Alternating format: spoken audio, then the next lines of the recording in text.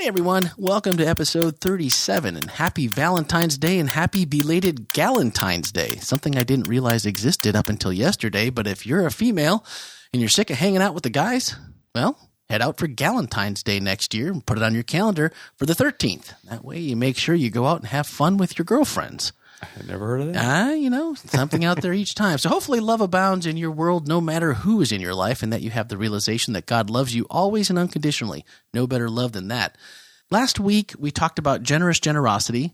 I invite you to go back and check that out because we decided that God is trying to help us realize that when we live our lives out in the spirit of generosity, we begin to connect with heaven and the way his kingdom works. That message was by Jeff Sinkmani, who's here today.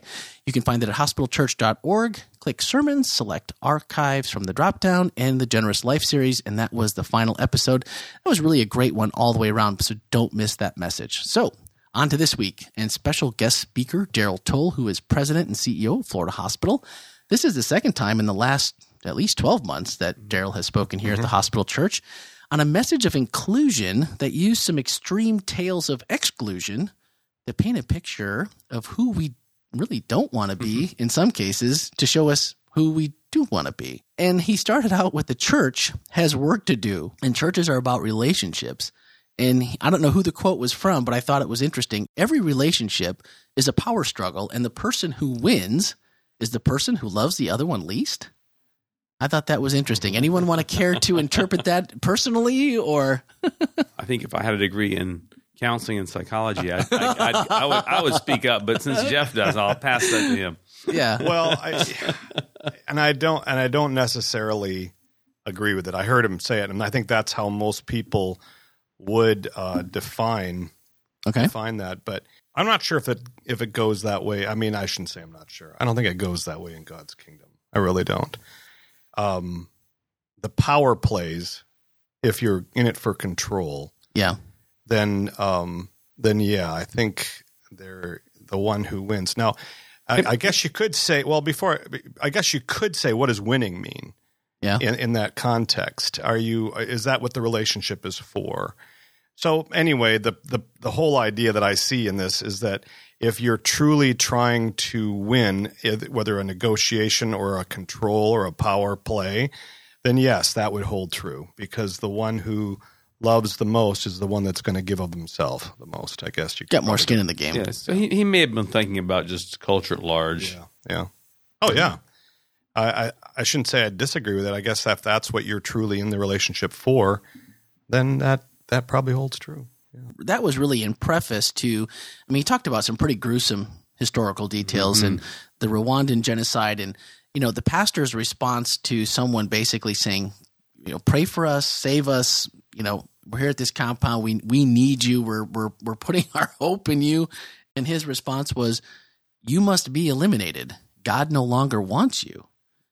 And I when he said that, I was kind of waiting for the follow-up, like, no, that's not what he really said. I was just messing with you. Unfortunately, that's not the case. And that's not the case. And I'm thinking to myself, these are some of the harshest words one could imagine from anyone, let alone a pastor. And yet I think, probably we all have stories where we experienced personally, something similar, whether that be from just even a church member, not necessarily a pastor.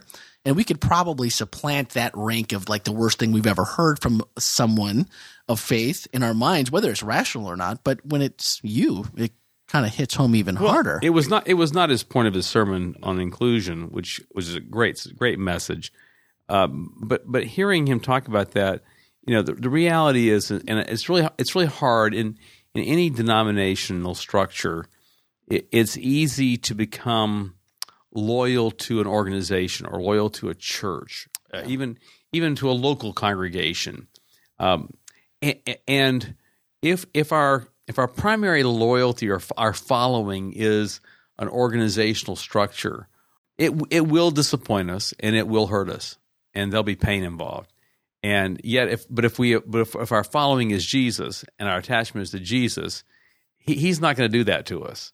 Right. That's never going to happen to us. And so I think it's even that wasn't the point of his sermon at all. Right. As I meditate upon that passage of his sermon, I think that's just a good reminder that our anchoring has to be in Christ alone, that's where our anchor is. It's not into a group of people. It's not into an organization. It's not into a structure. It's to Jesus. Yeah. Well, that's what I was just going to say, is that it doesn't matter if that organizational structure is corporate or personal, because it's cliques or it's denominations or it's companies or whatever. And that's mean girl syndrome. I mean, it can be anything. Yeah. And I thought about it, though, because I'm thinking, if you watched the sermon or listened or you were in-house, it's hard to get past that one part of it and go, man, because I found myself not listening to the next 3 or 4 minutes. I had to go back. I wasn't there because I was sick, but I found myself online having to go back and listen to it like 3 times to go, what about that? And again, I think like what you just described, what he was trying to, the message to get across, but that was something that you kind of had to digest before you could move on and find out what was next.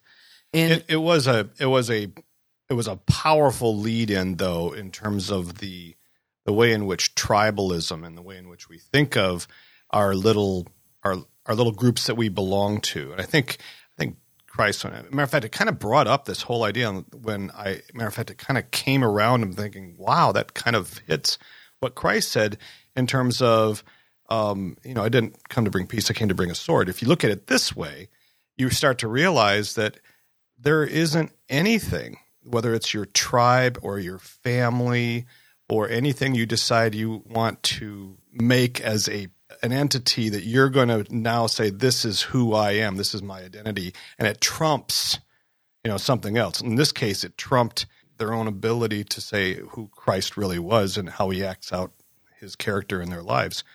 And so God, that's what Jesus says to us. He says to us, hey, look, this is going to be real life for you. You're going to have to make these hard decisions.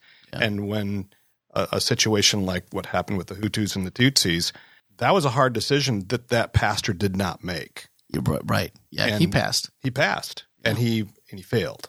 Well, and I think that goes into what you're talking about is essentially, we always hear actions speak louder than words. And essentially, their actions were way worse than the words that he spoke. Yes. Oh, yeah. And then I took that to me as applying, okay, I'm not in Rwanda and I'm not in that situation and I'm not passing on something so huge. And who knows, maybe I'd have made the same decision and been horrible at it.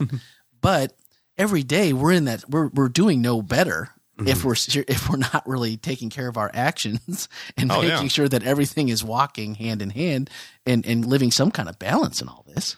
Well, and it should permeate our life. It should not only keep us balanced, it should help us understand our priorities when we deal with people who don't have the same politics as we do, or somebody who doesn't have the same religious faith group that we have, or whatever it might be. We can put ourselves in a lot of different tribes. Well, it's interesting. It's a lot like the owner's preference. I forget. I think it has a different name. That once we buy something and it's ours on our shelf, we give it more value than it really is worth. Yeah, because we own it. Because we own it now. Yeah. And there's that prejudice of belonging that is just huge. If you're standing with a group of guys who all drive Chevys and a guy drives up in a Ford, let it begin. But if you're standing with a group of guys that all drive Fords and a Chevy drives up, and it's like, really, you're gonna have these nastinesses over Ford and Chevy. Everybody knows that Chevy's better, but sorry, you Ram guys, you're getting no love from Andy.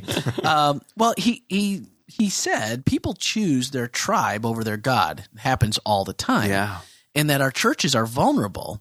So, what would you say, like just from our perspective here in our community of Florida Hospital Church? What's our biggest area of vulnerability when it comes to this? I want to say something that I'm sure will be misunderstood. I'll good. I like these. We get a chance to clarify now. Because we tend to complain about the denomination affiliation sometimes and the weight of some of their peculiarities and pulling at us and that kind of thing. But really, within our church, there is in our local congregation, there can be tribalism over pride of opinion. What we think about how we do church versus how somebody else may do church, there's all kind of subtle ways in which we're pulled toward comparisons for differentiation for feeling better about oneself than others. Yeah. As opposed to differentiation for some positive purpose of some kind. Well, and it seemed like the longer he talked, it kept coming back to me was as we choose our tribes, which we're all going to do. Oh, yeah. One way or the other. I mean, whether you're choosing the That's right part of life. Yeah, nothing wrong with tribes. Right. Right. But it correlates like hand in hand with, I believe, our picture that we have of ourselves and who we think we are. So, I mean, how would that change if we chose our tribes based on how God sees us?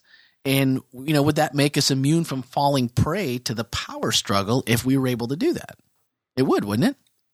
Yeah, I guess. I just, the human nature so much wants to rule. We want to be in charge. We want to have the say. We want our way. We are inherently selfish. I'm sort of being negative now, aren't I? Well, but we that pull is really strong to get my way, right. and tribalism is just a means to that end. So if I join with this clan, if I'm part of this clique, if I'm in this in group, if I get on this floor of the office building, if I then I can get what I want. Well, I think too, as a result of those negative feelings, what happens is we do tend to project onto others sometimes those feelings of inadequacies and so on forth. So if we can find somebody who doesn't, especially if I can get some kind of alignment with somebody else, and we can collaborate against another group, and now I can devalue them. And this person's letter saying, not only do you need to be eliminated, but God doesn't want you. So now he's telling them what God thinks of them.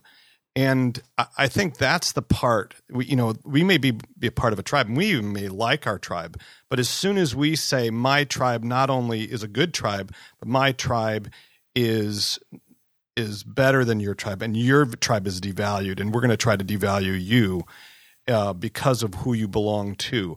And that's the part that is going against how God asks us to see other people. Because he says, I value all of them. That's why when we say, whose side are you on?